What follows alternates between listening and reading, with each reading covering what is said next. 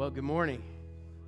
It's a great privilege and pleasure to be with you this morning as we open up into the Bible to see what God has to say to us this morning. In fact, we're in a brand new series called Amazing Grace, and this series has already been awesome. We kicked it off last week, and this is the second part of the series, and I want to encourage you not to miss a week of this, and if you do miss a week of it, I want to encourage you to hop online and watch it, because this series in particular faces a problem. It addresses a problem that all of us face, each and every one of us in here, and it provides God's answer to that problem.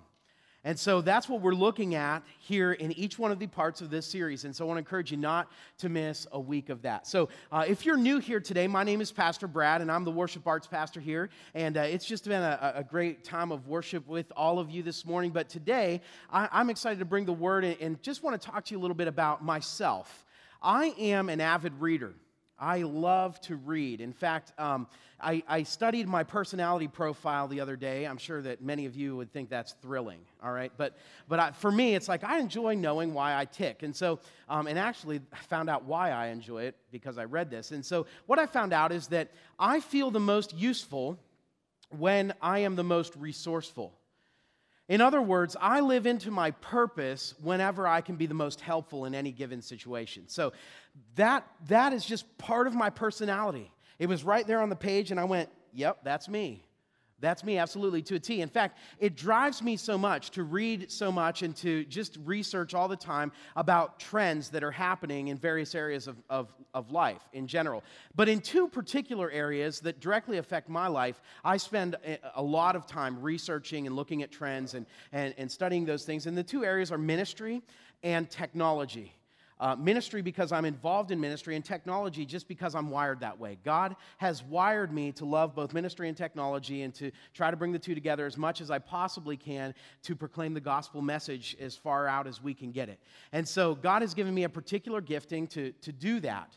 And I'm excited to use that gift. But so as I pick up magazines and go through all of these things, there are a couple of magazines that have been very influential to me. And the first one is Christianity Today.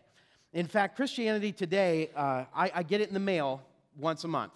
And it comes, and I open it up, and I'll leaf through it. Now, Christianity Today, if you're not familiar with the magazine, I'm just going to call it CT because there are too many syllables in Christianity Today, okay? So CT studies the trends in the Christian arena. So they give you news on Christian events throughout the world, and they also do a lot of research about trends that are happening in the church and trends that are happening in ministry and all these kinds of things that I think are awesome, and you probably are all like, boo, you know. But I love it. And so this week, actually, Christianity Today came in the mail, and as I was leafing through it, I leafed to an infographic that immediately caught my attention. And it said this: who makes the Bible go viral?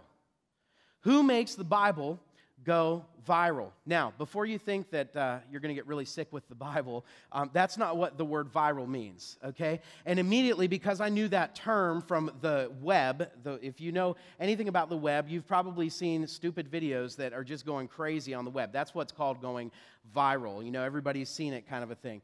And so I immediately was drawn to this because I knew, number one, it was talking about the Bible, which is very interesting to me and very important to me in my life, and it was talking about something going viral, which means that it was automatically connected to some kind of distribution platform of technology. So I started reading down through the list, and what they did is they went to an organization called openbible.info, and they asked them to research trends on Twitter. Now, if you're not sure what Twitter is, and you've been thinking it doesn't really exist, it really does. It's a website where people can go and post their views or their opinions about life and work and just about anything else they want to say in about 140 characters or less per post. That's what Twitter is. And so it's a really great place to share ideas and just the Word of God as we saw here in this study. And so what they did is they went through Twitter and said, how many users were tweeting about the Bible and what were the top 20 Bible sharers, that's what they call them, in 2014. And interestingly enough, at the top of the list was a guy named John Piper. Now, some of you might know John Piper. John Piper is was a pastor, I should say, in Minneapolis, and now he's working for an organization called Desiring God. And he's a guy I follow very closely because he's very wise, very smart, very brilliant, and he's a man of God. And pierces my heart. But he shared the Bible the most in 2014. Now, this is crazy, all right? He shared tweets about, that's what they call these post tweets, okay? Tweets about the Bible. They were scripture verses, quotes that he shared from the Bible, 105,836 times. Okay? So I decided yesterday, how many is that per day? Because that just seems ridiculous. It's 289.4 tweets a day. Now, I don't know how you do 0.4 tweets. You must stop halfway through and pick it up in the morning. I don't know. But the reality is that's crazy. But he is such a Bible-saturated man, it just pours out of him. And so I was really interested in this list, and I was reading down through it, and I thought, oh, there's, Rick Warren, that makes sense, Joyce Meyer, Jeremy Camp, okay, Dave Ramsey, he's number 10 with 28,000. That's incredible. But I got down below that, and they hit something that really piqued my interest. It says, the most popular verses shared on Twitter in 2014. And I thought, man, this is great because Twitter is a very unique organization. They have a smattering of people from around the world. And so to post something on Twitter, if something goes viral on Twitter, it kind of is showing either something that's just ridiculously dumb or something that's really, really important. Okay, and so whatever gets repeated on Twitter in the world shows what people are kind of thinking, what they're facing. But in particular, I love this idea of sharing or finding out what the most shared and most popular Bible verses were because it tells us what people are thinking and feeling about God and what issues they're facing in their lives. And so I went down, started, go down through this list and look at some of the verses. And then I grabbed my Bible and I started reading through them. And I just thought it was incredible. You look here at Philippians chapter 4, verse 13. It was the most tweeted or the most posted scripture verse on Twitter in 2014 at 613,161 times. And Philippians 4:13 says, I can do all things through Christ who strengthens me. So that's a very, very important passage for a lot of people. And you can see that up here on the screen. The next one is 1 Peter chapter 5, verse 7. And it says, give all your worries and cares to God, for he cares about you. And it was retweeted or tweeted 261,417 times. Then the next one in the number 3 spot was Proverbs chapter 3, verse 5. Now, you've probably heard this one before. You've probably heard the other ones too, even if you're not a follower of Jesus at some point. But you've probably definitely heard Proverbs chapter 3, verse 5. Because I know somebody's probably giving you a card in it, and you're going to see it right here. Okay, it's Hallmark right here, all right? It says, trust in the Lord with all your heart. Do not depend on your own understanding. Now, that might be Hallmark, but it's the Bible, right? And that's incredibly powerful. And so it was the number 3 spot. Then the number 4 spot was John chapter 14, verse 6, where Jesus said, I am the way, the truth, and the life, and nobody comes to the Father except through me. And that one, this is amazing. That one was shared 212,883 times. It's incredible. It's incredible. You see, just those top 4, we can see that people are dealing with fear and anxiety in their life. And they need to know that there's a God who can handle the impossible that they're facing. And they need to know that there's a God who cares about them. In fact, I love 1 Peter 5, verse 7, because it says, cast all your worries on God because he cares about you. And then it says, don't lean on your own understanding. So people are looking for wisdom. And then in John chapter 14, verse 6, we kind of see those people who have trusted Jesus who are saying to everybody else, listen, you need to trust Jesus because it's the most important thing in your life. It's what you've been missing. And then we come to this very strange Bible passage. All right? And I say it's strange because it's something that I don't think would ever make the top 10 on any list of anything that has to do with the Bible until I read it. John chapter 13, verse 7. Now, just out of curiosity, does anybody know that? John chapter 13, verse 7, just by memory? Put your hand down. You were here last night. Just for the record, he didn't know that last night, all right? By memory. He knew it, but not by memory. So, John chapter 13, verse 7, okay? It's amazing. And it was the number 5 most tweeted about Scripture in the whole world. And hardly any of us know what it says. And I want to read it to you. It was tweeted 207,084 times. Here's what it says. Jesus replied, you don't understand now what I am doing, but someday you will. You do not understand now what I am doing, but someday you will. Now, this verse just seems so obscure. It really does. To be on a top 10 list of the most popular verses really in the world. The verses that have meant something to people. But after you read it, you go, yep, I get it. I get it. And this is where I want to kind of camp out today as we talk about the grace of God. Because I think a lot of us, when we are dealing with whether or not God's real, whether or not there really is truth, real truth in the world, or even if we've been a follower of Jesus for a long time, sometimes we just don't understand what is going on in our lives. And I want you to hear Jesus today saying, listen, you don't understand what's going on now, but someday you will. Now, last week, Pastor Chris introduced us to this series with something that's very, very important.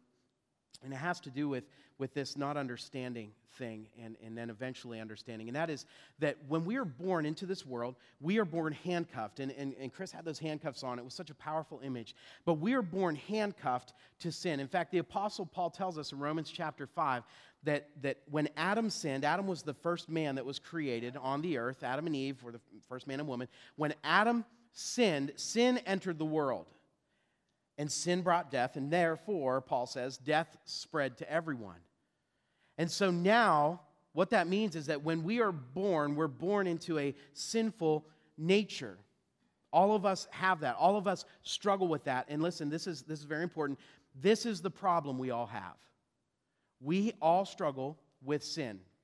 It's the sin nature that we all struggle with. And you know that. I don't even need to tell you that. You struggle with doing the right thing. I struggle with doing the right thing. When we know, sometimes, man, I really need to do it, but then we don't do it, right? That's a battle that happens between what God would have us do and the sin nature. And so all of us struggle with that. But God has provided an answer to that problem. And that's what the Apostle Paul shared about in Romans chapter 5. And I want to read that to you right now. So this is God's amazing answer to our problem of sin. It says this in Romans 5, beginning in verse 6. When we were utterly helpless, Christ came at just the right time and died for us sinners. Now most people would not be willing to die for an upright person, though someone might perhaps be willing to die for a person who is especially good. But God showed his great love for us by sending Christ to die for us while we were still sinners. Would you pray with me?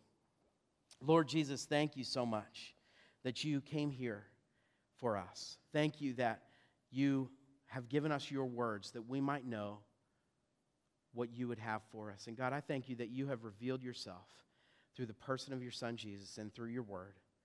And we ask now that you would just begin to change and mold us and transform us inside of our hearts and out into our actions. We pray in Jesus' name. Amen. So when it comes to God's plan of dealing with our problem that all of us have, our sin problem, the first thing we have to understand is right here in this verse. Paul says, he says, when we were utterly helpless, Christ came at just the right time and died for us sinners. The first thing we have to understand about God's plan is this, that we are utterly helpless. We are utterly helpless. Now, I love that word utterly. It's something that I think a lot of cows use, to be honest with you. Okay, you'll get that on the way home if you missed it, okay? But I actually love that word because it is just such a rich word. It means just fully, completely, just wholly, holy like WHOOLLY, not holy as in God is holy, right? It just means completely. So we are completely helpless. See, that's the first thing we have to understand. That's the first step that some of you, in your lives, you've been struggling and you're wondering, why is God putting me through this? And you've been trying to live your life for God and maybe you've been trying to be good enough for God. And maybe the first thing you need to understand today is this, that no matter where you're at, you cannot save yourself. You cannot deliver yourself from this sin problem. God had to do it. God had to do it. And here's why. God has a standard. And his standard is called perfection. Now, perfection means complete goodness, right? And I want to just ask you briefly, how many of you are completely good? Would you raise your hand? Okay, great. There are honest people in here. Either that or you're too afraid. Okay, so so here's the deal, right? None of us are completely good. That's what perfection is. We know that about ourselves. None of us are completely good. And so we realize that we need help. We need a Savior. We need something outside of ourselves to deliver us from really ourselves. In fact, we're our own worst enemy most of the time. So God has a standard of perfection. None of us can meet that standard. And that is why God had to make a plan. And his plan was his son, Jesus. You see, what God did for us is this. He sent Jesus here. He was born of a virgin. He was a little baby, and he grew up in the power of God. He did not sin on the earth when he walked the earth. He did not sin. And so therefore, he met God's own standard. God himself, because the Bible says Jesus was God. He was fully God and he was fully man. So here's the deal. God himself met his own standard of perfection that we couldn't meet. And then he died on the cross for the sin because God said that there had to be a consequence for sin because sin is disobedience against God. In fact, John Piper says that sin is really treasuring anything else above God. And I think that's a really good picture. And we do that all the time, don't we? We treasure a relationship, we treasure money, we treasure whatever it is over God. We do it frequently. But Jesus didn't do that. Jesus treasured God the most. And therefore, he never sinned when he walked on this earth. And then he went to the cross where we should have been because sin requires a penalty of death. But Jesus took on our sin on the cross. And then, 3 days later, God raised Jesus back to life again, where Jesus overcame sin and death forever. And I love what the Word of God says. The Word of God says that now Jesus offers us a brand new life in him. And it's amazing that we can have that. You know, and the Apostle Paul even thought that was amazing. In fact, he kind of used some very interesting phraseology, if you will, in the next verse. He said this in verse 7. Now, most people would not be willing to die for an upright person, though someone might perhaps be willing to die for a person who is especially good. Now, I think it's a kind of a funny thing that Paul did here because Paul basically says, now listen, most of you will not do anything unless you're going to get a return on it, for the most part. And Paul said, that's just your nature. And so he was talking to a group of people, but really Paul's talking to all of us too, right? We don't naturally want to go and just sacrifice time or money or effort into things if we don't have a return coming back to us. I mean, isn't that true? I think for the most part, that's mostly true for us. We don't naturally seek to do that.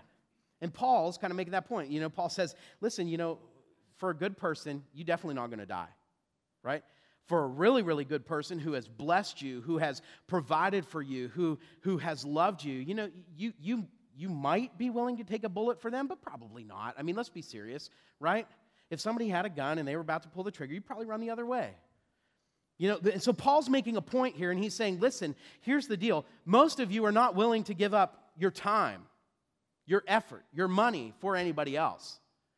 And that's what Paul was saying to the crowd. That's what Paul's saying to me. That's what Paul's saying to you. But he said that's your nature. That is, here it is, your sin nature. Your sin nature focuses on yourself. And Paul's making a point here, contrasting. He's saying that the difference is God's nature is not your nature. And so he goes on in the next verse and he says this in verse 8. But God showed his great love for us by sending Christ to die for us while we were still sinners. Listen, if you have a Bible or you have a smartphone with a Bible app on it, I want you to underline that verse. While we were still sinners.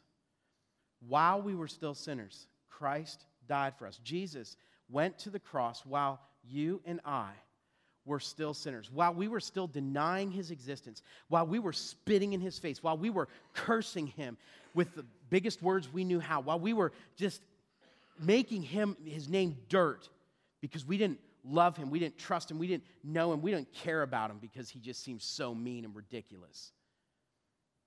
Even in that disgusting state, Jesus died for you and for me. And I don't know if you've ever been truly honest with yourself, but there have been times where that has been me in that natural state. God, why'd you do that? That seems so mean. Why did you let that happen? Why, here's the deal. Even while I was doing that, Jesus was paying for my sin.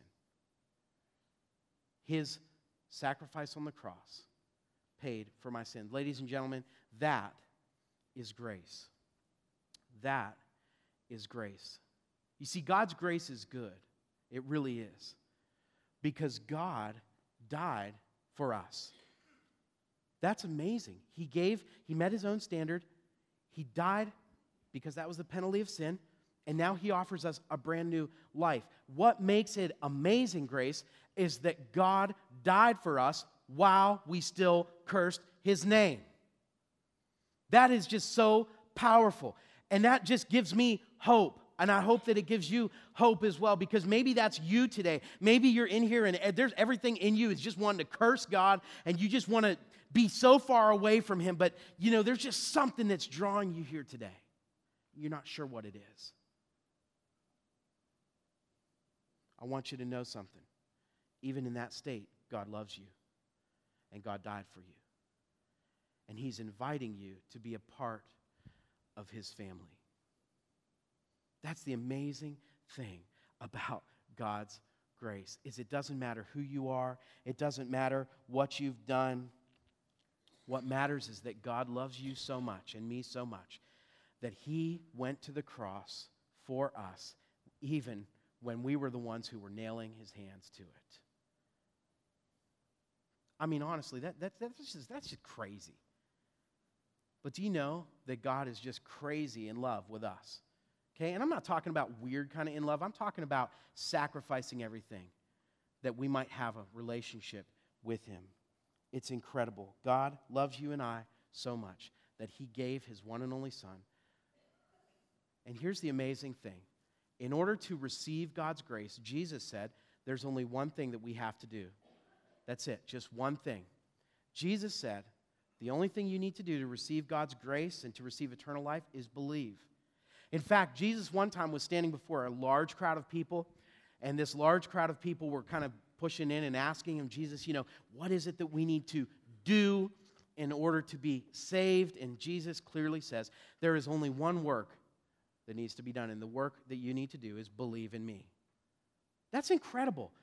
That God himself says, listen, all you have to do is acknowledge that I'm God, and that I love you, and that I came here for you, and that I died for you. You see, the root of all sin is turning your back on God. It's selfishness, it's pride. That's what it is, saying, I'm better than God. When I think all of us, deep down inside of our hearts, we know that's not true. And the Bible makes it very clear that people began to worship the creation because they put the creation above the Creator. That's what sin does. But God says, listen, I want you to realize this. I love you. I love you. I love you. I love you. I care about you. I don't care what you did. I know what you did. I know where you're at. I know what you're struggling with right now. But I just want you to know that I love you. And I think that's why it's so incredible that the 5th top tweeted scripture in the whole world is John chapter 13, verse 7. Because that's how God's grace works in our life.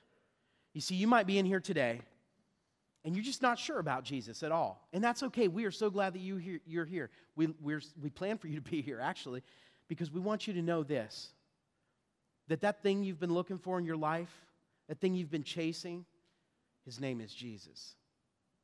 You were created to know God, and sin has separated you from that. And Jesus came here to make right what went wrong with sin. And Jesus said, all you have to do is believe. And when you believe, you receive this new life, this new relationship with him. And you know what? You don't understand. You might not understand how God got you into this place today, but you're here, and I want you to know that thing that you might not be understanding, you might not be getting, his name is Jesus.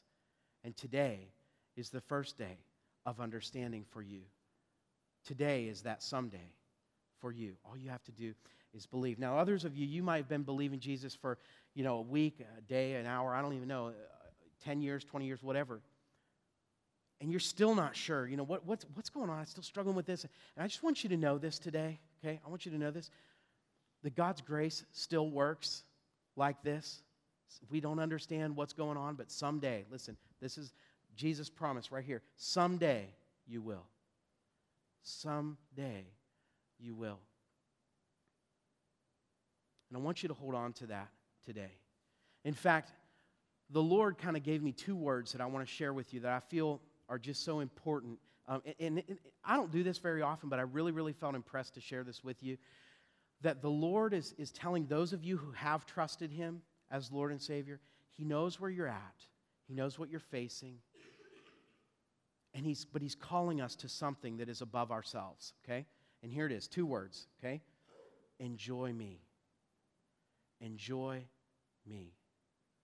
No matter what you're facing, your life could be great right now. Praise God. Your life might be a disaster, a tragedy right now. Whatever it is that you're facing, I believe that the Lord wants us who have trusted Him as Lord and Savior to enjoy Him. Because I think that most people who have become followers of Jesus don't truly grab a hold of enjoying God's grace. Get this. The worst thing that I have ever done, Jesus paid for that. The worst thing that I have ever done, Jesus paid for that. So I'm going to enjoy His freedom. Now, come on, somebody. Isn't that important? Shouldn't we enjoy the grace of God if you're a follower of Jesus in here today? And if you're not, you can enjoy it.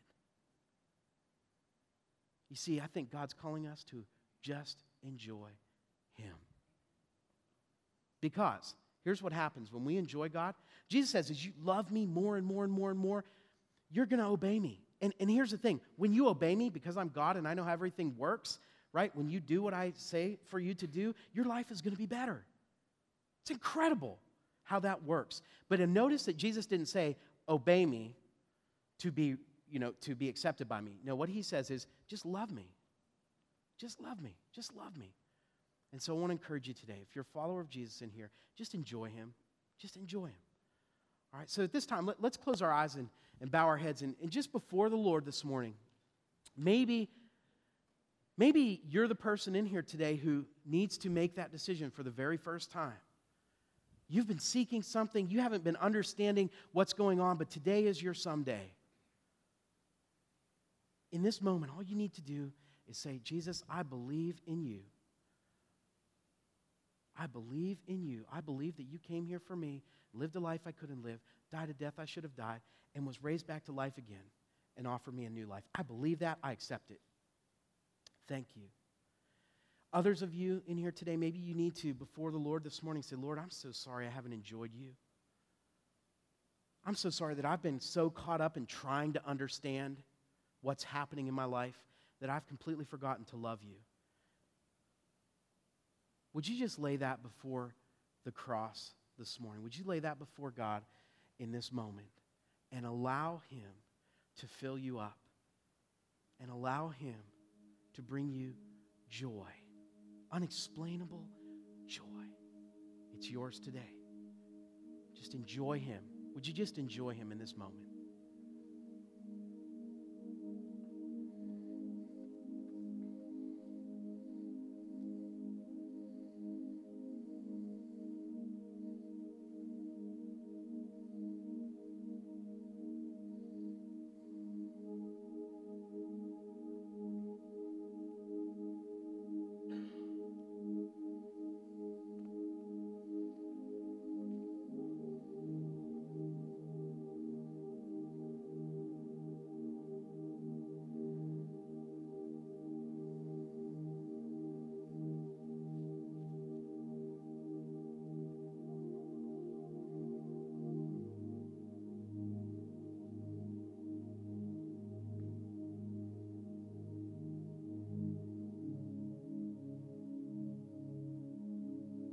Jesus, thank you that you came here for me, that you came here for all of us, and that we can receive a new life by simply trusting you as our Lord, as our Savior. And God, as we do that, and for those of us who have done that, I pray that you would put inside of our hearts now, as we have laid down our worries, as we have casted our cares onto you, this moment, would you fill us up with joy, that we might enjoy you? Would you encourage us as we trust you, as we put you first, as we get into your word, as we long to know you more and more?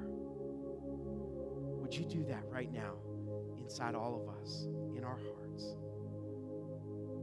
Help us enjoy you, Lord. I pray in Jesus' name. Amen. The Apostle Paul said something amazing after he shared those verses that we studied earlier. He said in Romans chapter 5, verse 11, this is amazing. It really is. He said, "So now we can rejoice in our wonderful new relationship with God because our Lord Jesus Christ," this is just incredible, "has made us friends with God." That's amazing. Because Paul says naturally we're enemies of God, but now we are friends because of what Jesus has done for us. And listen, the greatest witness to the world that we belong to Jesus is a people who loves their God and allows their God to love them back, who enjoys him and just embraces his grace. And so as we go out of here today, I want to encourage you to do that. I want to encourage you to extend God's glory, to be a witness for Jesus by just enjoying him and enjoying his grace. In fact, that's our commitment for today. It says, I will enjoy the grace of God as I extend his glory this week. I want to encourage you to do that as you leave this place today. All right? All right. Amen. Let's do it.